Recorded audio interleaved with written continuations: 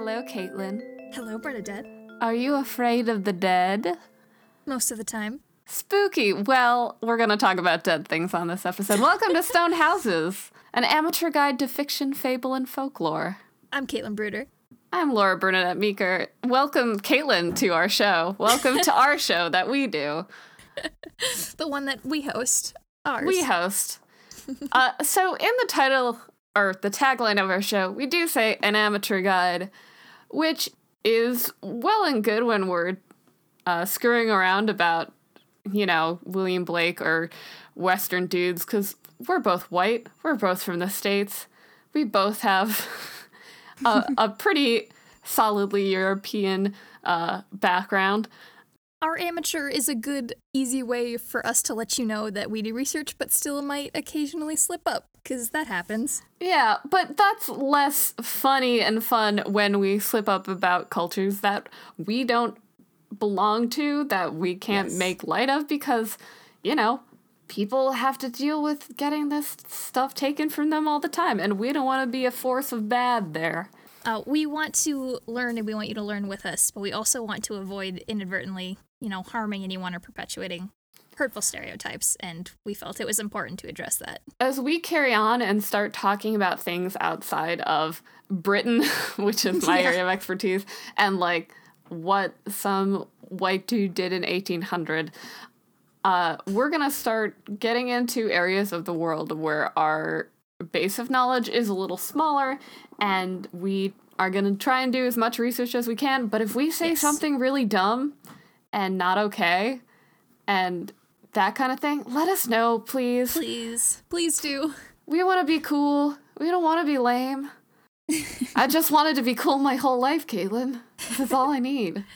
Yeah, we want to make sure that this is a safe space for everyone to learn and goof along with us. We don't want this to be something where we say something wrong where we don't quite understand the context of something we're saying. So we just want to be cool. That's our goal here. All right, so you let us know.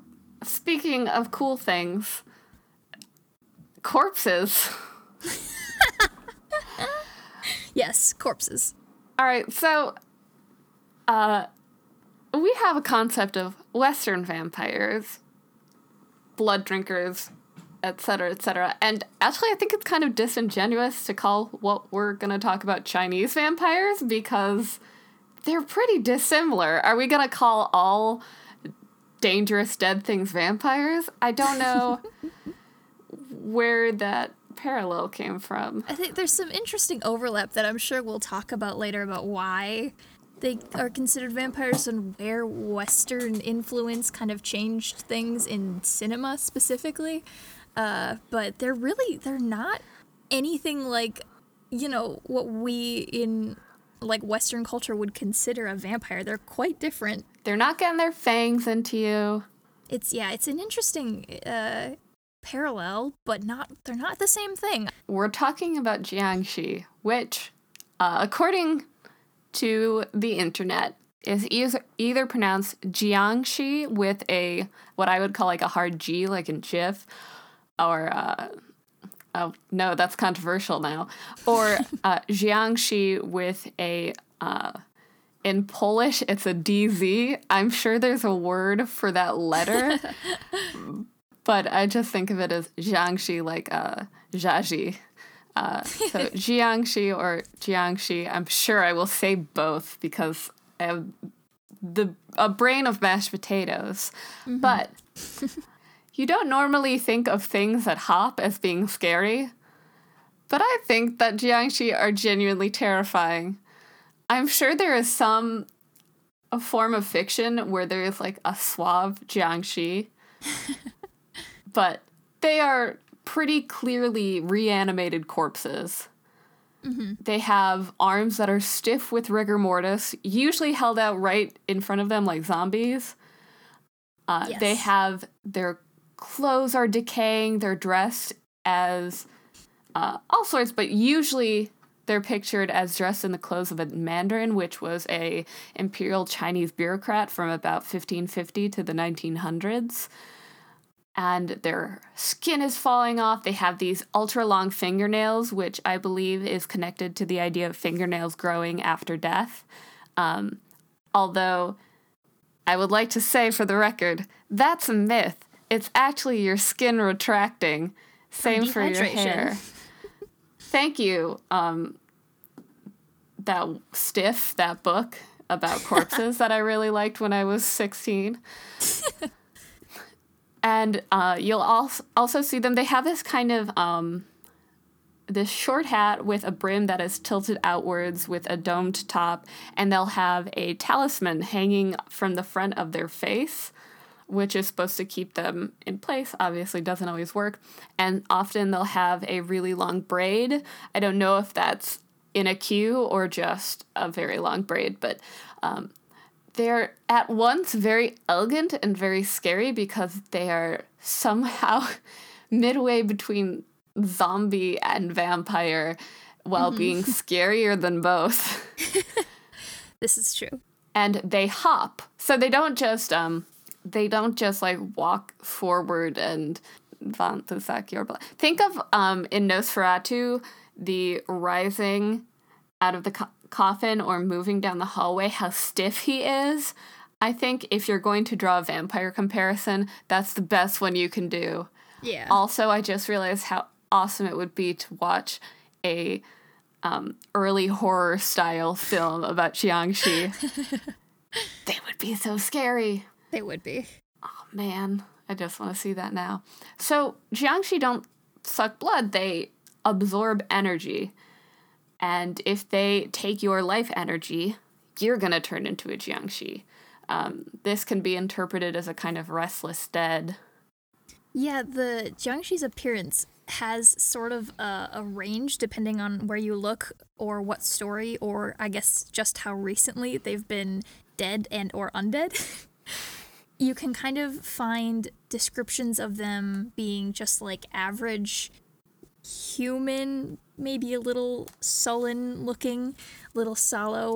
Is that a word? Sallow? I think that's what I'm talking about.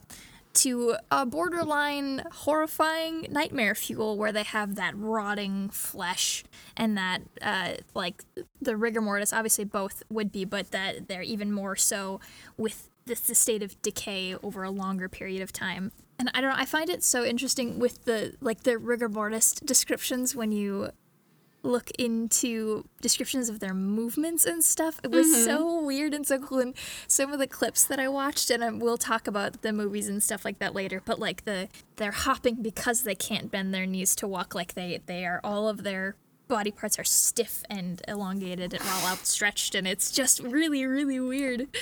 This is where I admit why I chose this topic. One of my favorite TV shows is called New Journey to the West. It's a Korean variety show. And for the 5th season, they had they always have themed costumes, but up until now they've been Dragon Ball themed. That's awesome. Yeah, it's excellent. But for the 5th season, they were horror themed. Fittingly, it went all the way up to about the end of Halloween. And Jae-hyun, who is very tall and I wouldn't say gangly. He's very handsome, okay? He's bird-like and handsome. And he was dressed up as a Jiangshi, and he was immediately dubbed Handsome Jiangshi. And he's got, like, boards in his arms or something that for a couple episodes meant that whenever he was in costume, people would have to help him, like, eat and stuff. And it was very funny. And he got very into the RP. When he was very sad, he started hopping into a wall dejectedly. Very handsome, very dumb. That's okay. I chose The Goatman because of a tabletop RPG show on the internet, so we get our inspiration from all sorts of places. Yeah. But unfortunately, most Jiangshi are not handsome like Jae-hyun or... Not quite so charming. Not quite so harmless. That's true. Some other weird stuff that I found about like how they look is that they have, in some, not all, but some, they have like this greenish, pale skin. And that the theory behind that is that could be like, because they're decaying dead corpses, there's maybe fungus or mold growing within the body, within the skin. And it's really, really gross. But also a cool, as we know, I enjoy the very descriptive narratives of these creatures. It's, yeah. That is my jam. I also saw one that was like that they have like their like fuzzy green skin, like the mole. Like it's so That's gross. a step too far for me. I mean, Yeah. it is very good. I gotta admit, I didn't actually know about the whole like really long prehensile tongue thing. So in some images, Yeah, I was just gonna say that. including It's so Caitlin's weird. illustration, they have these really long, like spooky tongues, and I Yeah. was not familiar with that. It's Blah. it's interesting. Yeah, I was gonna say like in addition to the claws, they have that icky tongue. It just freaks me out. But there are some that have these sharp teeth, and then have due to maybe the mold or fungus have some sort of phosphorescent glow, which I think is kind of cool, but also would be extremely unsettling to encounter in the night in a street somewhere. Comic Corner, very quick aside. Have you read Dershing Helmer's Mars Internum, I think it's called?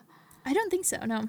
It's a webcomic, recently got a text publishing through Kickstarter, but it has some very good, I wouldn't say body horror things about human bodies interacting with other organisms, but I will say that the protagonist has a mushroom growing on his head for a significant portion of the narrative. It's very good, very good about portraying some deep psychological terror without being Interesting. a horror.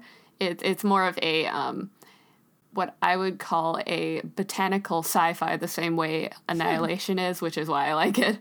Anyway, that was the Comic Corner. No, I like this. Good. I'm down here squatting with my little dunce cap on. No, you're good. It's a good Do I we're have to- comic artist. We can talk about that. Do I have to come good. back to the podcast Yeah, table? probably. Okay. I don't know if I can do this by myself. This is your topic. Can I keep wearing my hat? Absolutely. Excellent. All right, The I'm back. only other thing that I found that was really interesting to me, and it's not, I guess, completely into appearance, but it's the depiction of them wearing the Jing Dynasty officials.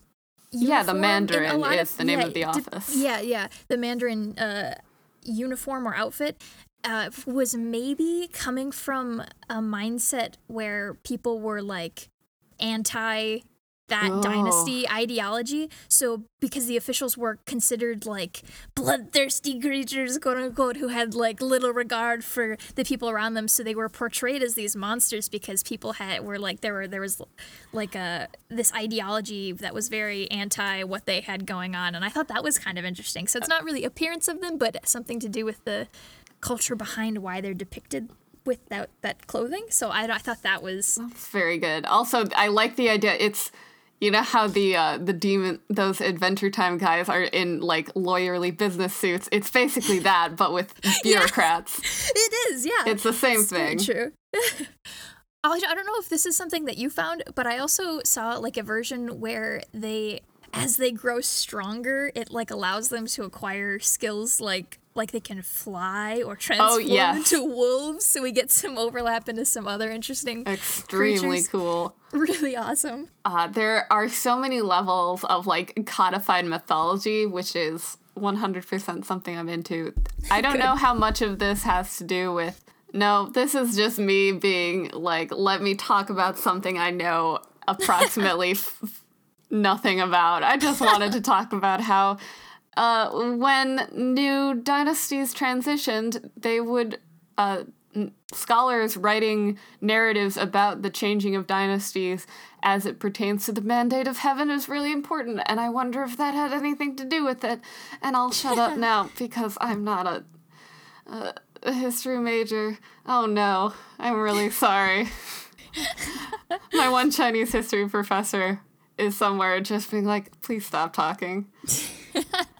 It was an art history class, obviously, because I have just the worst amount of confidence. Let's move away from that. So there are a couple of sources that are credited with codifying the idea of Jiangxi really early on in Chinese literature. My favorite one that I want to talk about is called What the Master Would Not Discuss, a collection of supernatural stories by Qing Dynasty scholar and writer Yuan Mei, which I especially like because it falls into my favorite category of historical writing, which is derivative historical fiction as it relates to more famous works.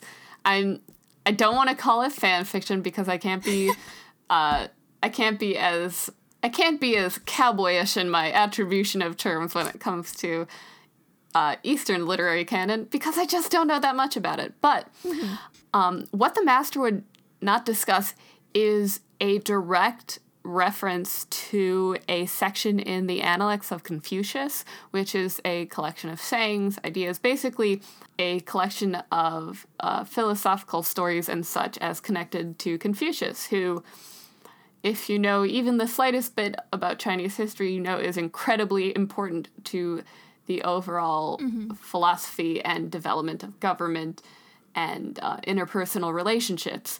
So it's pretty wild that the story of stuff like revenge and murder and ghosts and all kinds of basically all of the things that were not fit to print. It directly references a passage from the Analects that states, Confucius did not speak of strange events, violence, riots, and supernatural things. Which, by the way, includes things like homosexuality and transgenderism, basically. So, at anything that was not considered above board, Yuan Mei would write about. And I think that's just so good. Apparently, some parts of it were very, very influential to the game Megami Tensei, which I've never played. There are a couple of other works. There is... Oh, the alternate title of What the Master Would Not Discuss. Not much of it is available in English. That's not behind a paywall. The book I tried to order is $300. Someone sponsor us so we can do some more deep reading. Let me buy this $300 scholar text for an episode we've already done so I can just read it. It wasn't clear to me if this is a secondary title, but Zibu Yu or What the Master Would Not Discuss is usually how it's credited. It was published in 1788. Even older than that is something called Jinshu Shuishiji. Remind you that Chinese is an incredibly difficult tonal language, and I'm an idiot. Is from the 6th or 7th century. It's a compilation of texts arranged by Du Gongzhan, which has since been compiled by later scholars, which I would say is roughly equivalent to the idea of, we talk a lot about Geoffrey of Monmouth's work compiling essentially local myths and legends into a single volume. I'd say that's a similar deal. Mm-hmm. God, I wish I could read any of these. Maybe someday. It's available online in the original Chinese. I can barely read English. And then, very recent, if you would like to read something that is actually very, very good, and I actually got a chance, there are a few excerpts on it, and one of them is actually related to Jiangxi. It's called The Corpse Walker by Liao Yiwu. It was published in 2008, and it's stories from, quote-unquote, the lower rungs of Chinese society, which brings me to a cool historical point. The Corpse Walker, a character who appears in a movie we'll talk about later. The idea of, where do you want to bury your dead? You got your friend, your aunt, your uncle. You would like to bury them close to home, right? Yes. But how are you going to get there? Freight is expensive, that kind of thing. Why not have a priest who raised the dead and put a ceiling talisman on their head to keep them from going haywire, and then lead them back home playing a drum to make them hop along. It's amazing. Like the best form of necromancy. There are some versions where it's a bell or a drum and a bell. But the idea is, imagine this priest walking along this landscape, banging this drum as a line of corpses follow behind him, hopping at each one. He's like a much more necrotic Pied Piper. Right? As a way to, transport the dead. That's the best! I did read a little bit about something. I don't know if it was this story specifically or something, whatever, but I was like, this is just like so cool. And like the way that they, like historically, what they would equate that to with the actual moving of corpses, what they would actually do, and how. Please tell me. I can see so easily the transition from what actually happened to that story. Like, it makes like total sense. I don't have a ton of info on it, but the movement of, or trying to get either soldiers home or people who had traveled, who had passed away home, there was like almost like a procession where you would, it was something by propping them up with bamboo rods or something like that. So and they would move them at night because it was cooler and you wouldn't want to take a dead body out in the hot sun across many miles. It wouldn't probably be very good. But so it would be at night and someone would be ringing a bell or banging a drum or some sort of instrument to warn people away or have some sort of lantern in the front. But if you could see in a field from far away these extremely tall figures that seem to be moving on their own through the field in sort of a hopping, perhaps, form of locomotion, I can see so easily how this became That's its own entity in people's minds. And it's, I don't know, that's just really interesting. So that I had heard something similar to that, but I don't know if it was exactly what you had said. So but that just makes a ton of sense to me. And I think it's really, really cool how, like, the origin of stories like this. And maybe I can find out where I put that in my notes and actually give you a little bit of a better rundown of that. But yeah, do they, if you find it, do they talk about why they would transport the corpses upright? I guess I can't think of a justification because I don't know enough about corpses. Okay. Yeah, in this episode, Caitlin Googles it real quick. Wikipedia says it was literally driving the corpses. It was really popular because if people left home to work somewhere else after they died, their bodies would be transported back to their hometown because it was believed that their souls would feel homesick if they were buried somewhere unfamiliar to them. So the corpses would be arranged upright, single file, and be tied to long bamboo rods on the sides, while two men, one at the front and one at the back, would carry the ends of the rods on their shoulders as they walk. When the bamboo flexed up and down, the corpses appeared to be hopping in unison when viewed from a distance away. So that's the quote-unquote from Wikipedia for us real quick while I made sure my facts were correct. But yeah, so that was, I can't find anything about why they were put upright. Maybe it's just a kind of respect, you know? Mm-hmm. Don't want to storm, like, cargo. Yeah, exactly. So, but yeah, so that's kind of an interesting way of movement. But I do love that you don't want them to be lonely when they're away from home. So I think I find that really very sweet. Incredibly sweet. Also, I'd imagine in a, like, when you are so closely connected to your ancestors, you don't want to be like, and then we forgot about him. He's way across the country. Whoops. Sorry, he can't be at home. There's also actually some stuff I read about how there was some people who potentially were speculating that the Jiangshi were originally made up by, like, smugglers and, like, below the table, like, dealers who, like, were disguising their illegal activities were underneath their front of corpse transportation.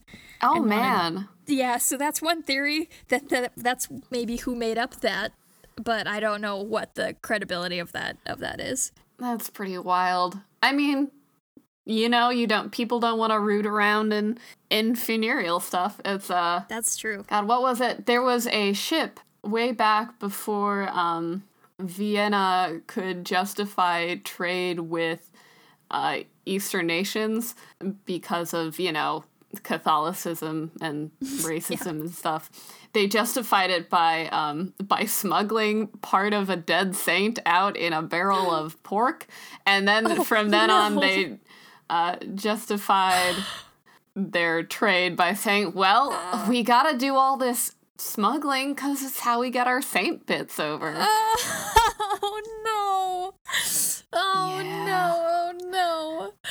Any deeper into it and you get into some real shifty stuff about nasty things said about merchant people who are not Catholic. That is so deeply upsetting. I know. Why don't put the Pope in the pork? You need your artifacts. One day we are going to talk about reliquary churches and how they're the weirdest. We'll get there. We have our ongoing list of topics that we will, if in the future, do is at this point ensuring that our podcast is long-lived because there's a lot of things we want to scream at the internet about. Oh man. Oh well. I want to talk about how Jiangxi happened. Yes, please. In real life is what I'm talking about. If you got a Jiangxi, let me tell you about how it happened. Like with many mythological creatures, there are a lot of competing theories, a lot of which are from different mythological texts or from different horror stories or from pseudo-histories, I guess you'd call them, things that aren't codified into the official history, but are still written by scholars or people who are scholar adjacent. In some stories, it's a possession, like, you know. Yeah. Almost more zombie-like, except with all of the cool perks of being a Jiangxi. Infected with the Jiangxi virus as you Right? slowly turn into one, yeah. My favorite one is the idea that it's these corpse walkers, the basically necromantic priests who are walking these home, but they have too many under their spell, so some just kind of wander off and terrorize the countryside. Got bored in the lineup and decided, I know, right? go heckle some folks. The other one that I thought was really interesting, if only because I knew nothing about it, is the idea that the spiritual energy within the body becomes out of whack after death because the Yeah. Han leaves the body, but the Po remains. So I went into a Yes. whole thing learning about Han and Po, which I'm sure are not as equivalent to yin and yang as I'm making them, but there is the idea of like positive life energy that is ethereal and then negative energy that is earthly and fleshy. You know, feminine versus the masculine sun, the feminine moon. So you grew up in a household where you talked a lot about chi, huh? Yeah, that's actually something that we kind of grew up talking about, or probably nothing near the original concept of it, probably, but it's the energy that flows through you and all living things. And I'm not going to pretend like I have any sort of expert knowledge about it because it was just kind of like a background concept in our house. Like, you need to like breathe in good energy and exhale out bad energy, and if you are pulling the bad energy out of your body, you need to throw it to the ground and not near someone else because you don't want them to catch or absorb any of the bad energy that you're removing from yourself and things like that. But this concept that the energy that flows through the people, that's the stuff. That's the good stuff that the Jiangxi goes for. So like when we think of vampires who suck blood, which is essentially a type of life force, the Jiangxi take your qi, which is a different type of life force. It is the energy. So that's what they're looking for. That's the stuff that they try to take from you. Yeah, I don't have a whole I'm not going to be able to talk amazingly about it, but that's my 2 cents on qi. It's all right. Attempting to describe yin and yang. I have had very little exposure to, I believe the correct word is soul dualism. But here is what I got. So you got yin, which is feminine. You've got the negative principle, and then you've got yang, the positive principle, which is male, light, warmth, activity versus inactivity. I don't want to say destruction. They're meant to be two halves of the same whole. The duality, yeah. Yeah, I was a little bit surprised by being so unfamiliar with it. I was a little bit surprised that the feminine force was associated with a kind of negative space, But I guess we have Western imagery of a female body as a vessel, which is not to impugn the way this is verbalized, because it's meant to be two halves of a whole, things that work together, light and shadow. It's the two sides of the same coin type of thing. Yeah, you have to have one to have the other. They complete each other, sort of a thing. And as far as I can tell, Hun and Po, or Cloud Soul and White Soul, as they are literally, is a kind of soul dualism that is not completely equivalent to yin and yang, but it's mentioned enough in the same articles that I kind of clumped them together in my notes. So let us know if you actually know a thing about this.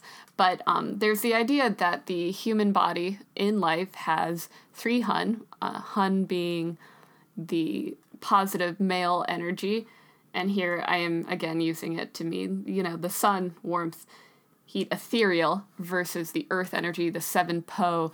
And the idea is that after death, a person's Hun leaves its body because, soul goes where it's going to go, and the Po remains and takes control of the body and, wiggles it around and decides to go eat some people. Your insides are out of whack. Another couple ideas.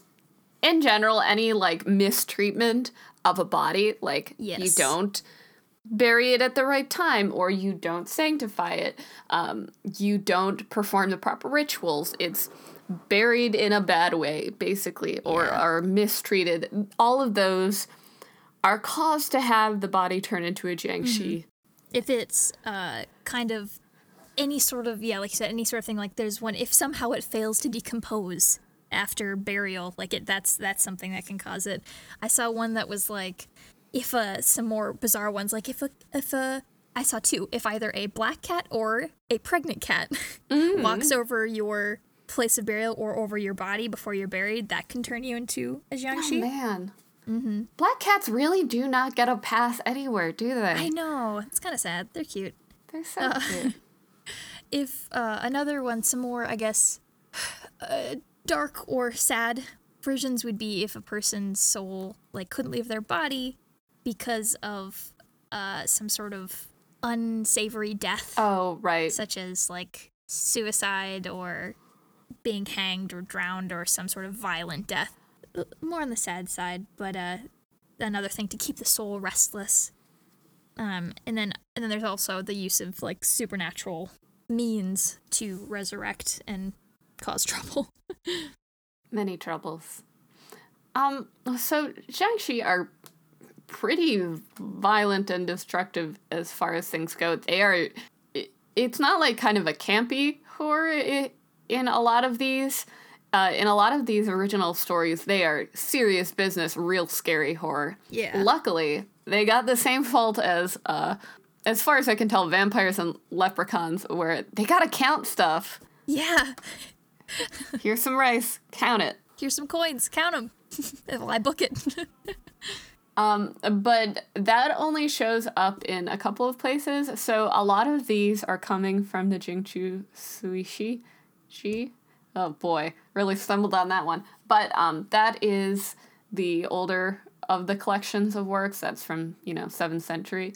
There's a lot you can do to deal with them, some of which I would be more cool with than others. I want a wooden sword made of a peach tree. However, I don't want to hurt a black dog. I don't know why. So the blood of a black dog is supposed to be harmful to a Jiangshi? Yeah, I have, so many things. We have so many repellents. There's a lot of things we can do to protect ourselves. Give me that repel Jiangshi. So, you mentioned counting things. If you drop a bag of countable small items in front of them, it can cause them to stop and want to count.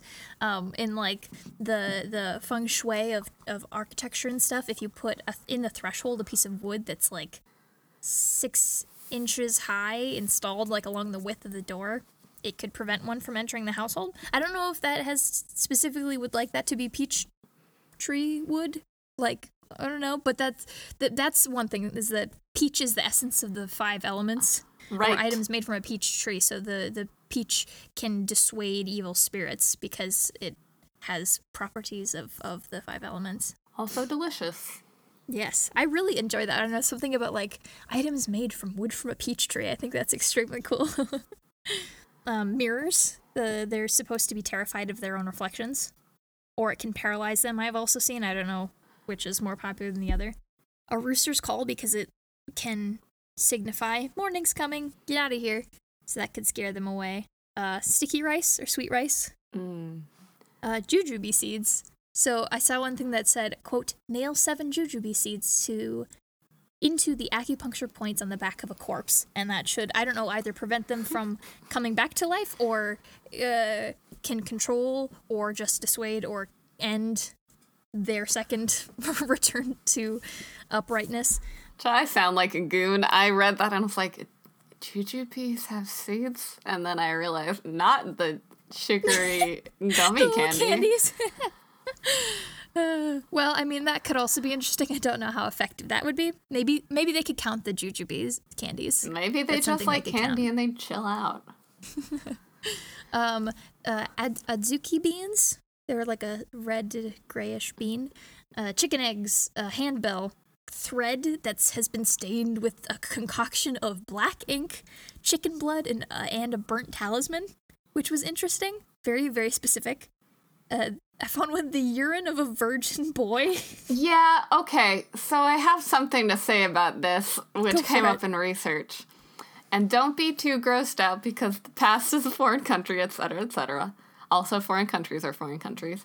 That's true. So, up until a certain period of time, urine has been used as a kind of mouthwash, and for a considerable amount of time in China, the pee of a young boy was considered the ideal specimen. It turns out there is actual science behind that, because there are certain chemicals that are in urine which fight the germs that cause tooth decay. I just wanted to say that it was considered cleansing for other reasons other than, you know, being really young. So there you go. It's interesting. I did not know that. And that said, there are better options now. Please buy better options. Mouthwash from the store. Oh boy. Anyways, enough urine talk. A couple of things that could dissuade or repel a jiangshi would be a stonemason's awl, or setting it on fire, which I feel like is probably a pretty decent dissuasion for any creature, alive or not. Mm-hmm. And like you said, blood of a black dog, the hooves of a black donkey. Oh. Vinegar, which would, I guess, repel me personally. I'm not a fan of vinegar. No. An axe, which is, I guess, yeah. An axe would also dissuade most things. A broom, holding your breath. I don't know if that's like a, I'm not alive, I'm not breathing. Comes up in the movie. It's a great scene. Which we are going to talk about shortly, which I'm very excited to see your experience with that film. The Taoist talisman, that piece of paper, like if you saw our episode artwork that is stuck, it wouldn't normally be blank, it would have something written on it, but this long, usually off-white colored paper with some sort of talisman written on it would be stuck on the forehead, and it would immobilize the jiangshi, which is really, really cool, and that's the imagery you see in a lot of, like, pop culture and things. Does not seem to be affecting some of them, though. Yeah, not always effective, especially depending on the story or the movie or media you consume in them. Depends on origin and stuff, but that's usually what you see. About what's happening in the movie, because there is a really interesting bit with that. And then I read that the best way that would be to get rid of this creature would just to be to ask a Taoist priest for help. And because apparently would be the only one who could balance their life and death with light and dark. So they just need their energies straightened out, and you could stop one. So I think that's pretty cool. That is extremely cool. I like things that are just like, ask an adult. Yeah. People have solutions for this. I need an adult. Oh, man. All right. So I want to talk about Mr. Vampire. Yes, please. Also known as Hold Your Breath for a Moment, a 1985 film about Jiangxi particularly. So the general framing plot is that there is a rich businessman who wants to pay a... Okay, so here's the thing. I watched this film in its entirety without subtitles. So my understanding is partially from Googling things frantically and from copy-pasting things into Google Translate. It is a film that inspired a lot of films, but it has 3 sequels, included among which I couldn't find the last one on YouTube, but there's Mr. Vampire, New Mr. Vampire, Ultimate Mr. Vampire, and then I don't know what the last one is called, sadly. Action comedy, by the way, not a horror film. Really great. Yeah, I will talk a little bit about the prevalence of action comedy horror after this, but yeah, keep going. So, there is the main character, or at least the hero of the story, is a Tao priest named Master Cow, or Uncle Cow, depending on which versions of the summary you read. Again, I kind of am guessing. I know that he has 2 disciples, one of whom is named Manchoy and one of whom is named Chao Sang. Manchoy, I immediately was like, you're the best, because he has a straight bang haircut and is wearing green for much of his first scene. So I was like, hey, amazing. You're my boy. It's really, really funny, and there is a lot going into it. Like, it's a pretty long film. I think it's hour 40 minutes, and it packs a lot of mythology and gags and goofy and ultimately really cool choreographed fight scenes in it. Yes. So this rich businessman is paying to get his father reburied safely, lest he become a Jiangxi. Yes. Because, it's really dangerous. But, wacky shenanigans happen and things go wrong, and he comes back to life as a Chinese vampire. And it's basically Master Cow and his 2 kind of idiot assistants trying to solve this situation they have put themselves in. Like, they are very, very bad at their job, and also at listening to the only dude who knows what he's talking about. So, if you're planning to watch this film, I'm sure you can probably find it with English subtitles somewhere. Beware spoilers. If I really want to talk about this whole movie. Yeah. So, even if you don't find that, I would recommend looking it up on YouTube and just having a look. It's very funny, even without being able to understand the language. Like, there are a bunch of really funny sight gags. There's a bit where Cow and Manchoy are walking in the street, and Manchoy drifts out of frame for like a half second, and Master Cow turns around to see him, and he's like 100 yards back, waving his arms because he's just so doofy. There is the kind of Genki girl or supportive female character of the story is the businessman's daughter, who all of the boys in the film are just crazy over, leading to some pretty comical stuff between the 2 students. Chao Sang is more conventionally handsome, but just as much of a doofus. In the very first scene, it is it's Manchoy going and tending to all of the, I want to say caskets, but more like they are tending to the corpses. I think that they are purifying them for eventual transport. And he's putting incense in them, etc., etc. And Chao Sang pretends to be a Jiangxi. And he's a big doofus, okay? They're all doofuses. Pretends to be a Jiangxi. And then the row of corpses who have been lined up with the talismans on their heads to be transported, they let the lights go out, the calming incense, and they go a bit nuts. And so Cow's introduction is just him coming home to his temple to find that his students have almost destroyed everything. He fixes everything. But there's a character in it who in my head I called the Corpse Walker, who had a line of Jiangxi, not malevolent, who he just helped move through with the use of a handbell. And there's even a scene where the titular Mr. Vampire is surrounded. He uses these, I would call them tame Jiangxi, to hold down Mr. Vampire. I mean, obviously, it's ultimately unsuccessful, but it's still pretty rad.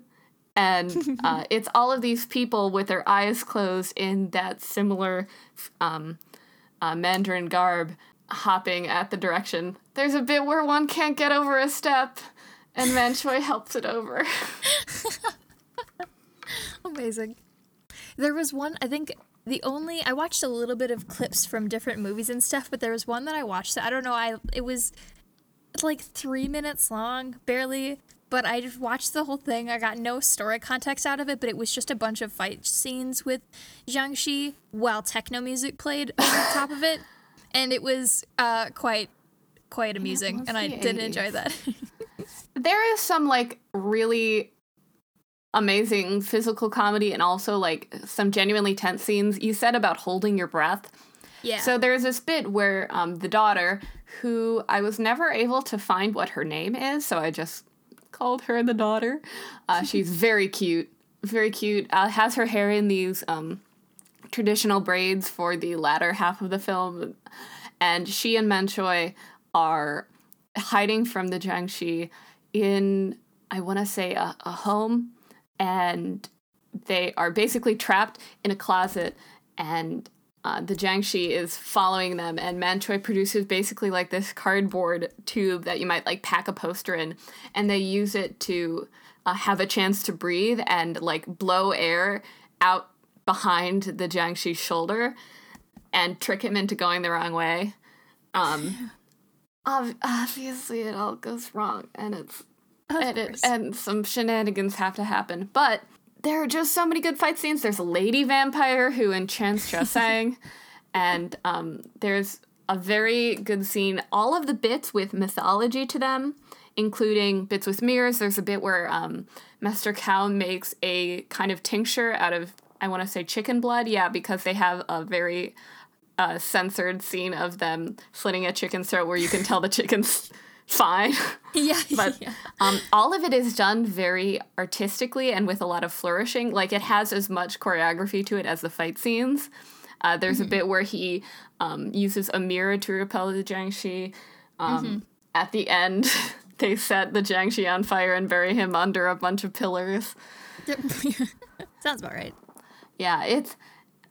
as a person who, again, I don't know anything that's being said, but it's still a brilliant film. It's fun to look at. It's got a lot of goofy stuff. There's a scene where this crooked cop I forget if there was some supernatural influence, but he's basically doing like this half-naked dance in the foyer of the rich man's home, trying to seduce his daughter, and the guy's just like, what is wrong with you? Please leave. Oh my gosh. Yeah, a lot of like these films, there was like almost like a subset genre that emerged because of the Jiangxi influence in film. And like we mentioned earlier, like they're traditionally they steal your chi. They take your life force energy, but kind of ended up becoming a little bit influenced by Western vampire bloodsuckers, so are sometimes associated with both. But these undead creatures, were featured as antagonists. But like you're kind of saying, in these comedy films, they were sometimes depicted as more human-like or often served as comic relief, which is interesting because they're these horrifying creatures, but were so often portrayed in a comedic way. Yeah, there was, like I said, there's this genre of Jiangxi films and literature in Hong Kong and East Asia, and so I have like just a short list just to show how widespread this is. In 1980, there was a film called Encounters of the Spooky Kind, which was a Hong Kong kung fu horror comedy. Which I wanted to bring up because the main actor, the guy who plays Master Cow, Lam Ching Ying, is also in that. Nice. Yeah, from what I read, it was supposedly one of the first films that sparked this movement of this genre. Potentially, that's just one of the things I read. And then 1985 was Mr. Vampire, which is a Hong Kong comedy horror. 1989, Vampire vs. Vampire, which was another comedy horror. And then they're still coming. Like I'm sure there are more in between, but I think there were a couple in the 90s. Then there was one in 2013 called Rigor Mortis, which was a horror film, just straight up horror, which was much more dark looking when I kind of like skimmed through it. And then there was one that came out in 2017 called Vampire Cleanup Department, which was a Hong Kong comedy horror film, which sounds really fun. Oh, but yeah, this was like this is what five that is mentioned. There's tons of these. Just search Jiangxi films, and you will find tons and tons and tons of these. It was so prevalent. This is such a common. Wait a minute. Lam Ching-ying is also in Vampire vs. Vampire, which, by the way, is about a Western vampire and a Jiangxi. Yeah. I recognize his eyebrows. He's supposed to be old in Mr. Vampire, but he's just kind of handsome with big eyebrows. I don't know. I love it. In TV, there's some as well. One, just offhanded one I found was the Jackie Chan Adventures. I think it's the animated series. There was an episode called Chi of the Vampire that featured a Jiangxi. And they're also extremely prevalent in video games, which is really cool, and I can understand why they are so unique looking, and they're usually, like I said earlier, depicted with that hat with the talisman in the front of their face, which is like a little bit contradictory because they're supposed to be like immobilized by the talisman in front of their face, but it looks really cool, so they keep doing it. But in Overwatch, May's Halloween skin, she was dressed as Jiangxi. She even had like a jumping emote, which is really cute. In Castlevania, there was a Jiangxi-esque mini boss. There's one featured in Kingdom Hearts 2. In Splatoon, there was like a DLC Halloween headwear, which actually my squidling is wearing, the Jiangxi hat with the talisman. There was a 2012 game, Sleeping Dogs had some Jiangxi DLC content, or I guess just DLC, and then Phantom Fighters had an element of it in there, and that's just to name a few. It was. It's so prevalent. Like, this is something that, like, when you mentioned it, I was like, I don't know if I know what that is, but as soon as I looked up, I was like, oh my gosh, I've seen so much of this. I just never knew what it was called. Yeah, it's a really iconic outfit. Yeah. And then, of course, how could we get this far without mentioning also a D&D? Oh, I have up the homebrew for Jiangxi as created by, let's see if they have their name on here. No, it's just on there. But I will tell you that they are a challenge rating of 12, which is pretty up there. Yeah.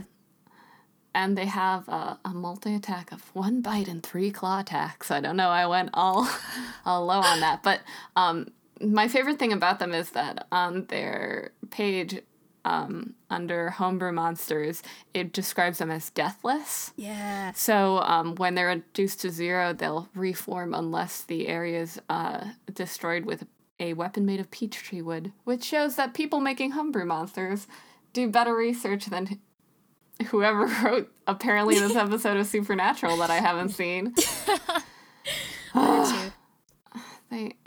Never mind. I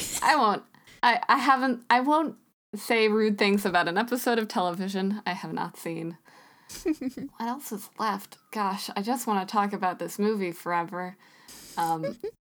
It's very, very good. I didn't watch a whole lot of Jackie Chan films growing up, but it definitely has the feeling of that action comedy that is so fun to watch. You can't not enjoy it. I know. I just love through researching this, I found out that there was a genre of film called Kung Fu comedy horror film. That's so specific, but there are so many of them, and it's extremely cool. The amount of physical skill it takes, Man Choi is supposed to be the least physically, he's not good at fighting, etc., etc. He's supposed to be kind of clumsy. But the stunts he pulls off for the sake of comedy, in the very first scene, he, does this jumping somersault over a coffin, and it's just all very good. The timing required, the athleticism required to make those jokes land is just so good. If we did something very dumb in this or I said Jiangxi wrong the whole time, please let me know. I would rather know and be able to say next episode, hey, don't be like me, I'm a bad example, than carry on in happy ignorance. Yeah, we're only human, and we genuinely are trying our best to learn things correctly and pay respect to a culture that isn't ours in a way that isn't going to be stereotypical or negative. So if you heard something we said and were like, ooh, that's super not right, always feel free to let us know. Shoot us an email, tag us on Twitter. We want to hear, and we will do our best to make corrections. Yeah. We can have a corrections corner. How many corners can a room have? I have my comics corner. We have our D&D corner. We have corrections corner. Caitlin Googles it corner, which is, I guess, Caitlin Googles it corner. Our room is nonagonal. No. I'll take it. Dodecahedral. Nope. That refers to the 3D shape, doesn't it? We're working on it. Anyways, I think we're wrapping up the episode now, but thank you all. Thank you all so much for watch joining Mr. us. Vampire. Go watch Mr. Vampire. But thank you for joining us for another episode of Stonehouses. Our next episode should be going up about 2 weeks from, just exactly 2 weeks from when this episode goes up, which is Monday, November 26th. A couple announcements repeated from last episode, but like I said before, we have an Instagram and a Facebook and a Twitter, so you can check us out on all of those at Stonehousescast on Twitter and Instagram, and then facebook.com/Stonehousescast. Bernadette, do you want to tell us about your comic a little bit? Still doing that webcomic. It's going up Wednesdays. It's called The Wish and the Wild Hunt. It's at wishandthewildhunt.com. It's extremely pretty. Thank you. It's a story about... Oh, gosh, why am I... This is what oxygen deprivation does to us in our blanket forts. It's a story about a human knight defending a fairy who is yet unnamed in a 3-day trial against unknown forces, and it's very goofy, and you should absolutely check it out. I hope you like it. Yeah. If you enjoyed what you heard here today on our fun little show, please share a show with a friend, as always, and rate, review, subscribe on your podcast hosting platform of choice. It means a lot to us personally, and it tells the hosting sites that we might be worth listen and are more likely to show our show to more potential listeners, which is cool. Yeah, we are currently available on Google Podcast, Spotify, Anchor, Breaker, Pocket Cast, Radio Public, and Stitcher. And I know I keep saying this on Twitter and here, but we will hopefully be available on more very soon. Anchor. We have been in contact. We've been talking to our hosting sites and trying to push our podcast through because it has been several weeks. But we're working on it, and you will be kept in the know as we become available on iTunes and the last few sites that we have submitted to. And I feel like I'm going to say this a ton, but thank you so much for everyone's kind words and feedback and everything, all your comments we've received over the past few weeks about our show. Oh, yeah. Do you have the name of the awesome person who did? I do. I have everyone's names, and I have some shout-outs today, some very good, important shout-outs. What Bernadette was referencing, thank you to Samuel, who is at SamKaren55 on Twitter, for the fanner you did of not only our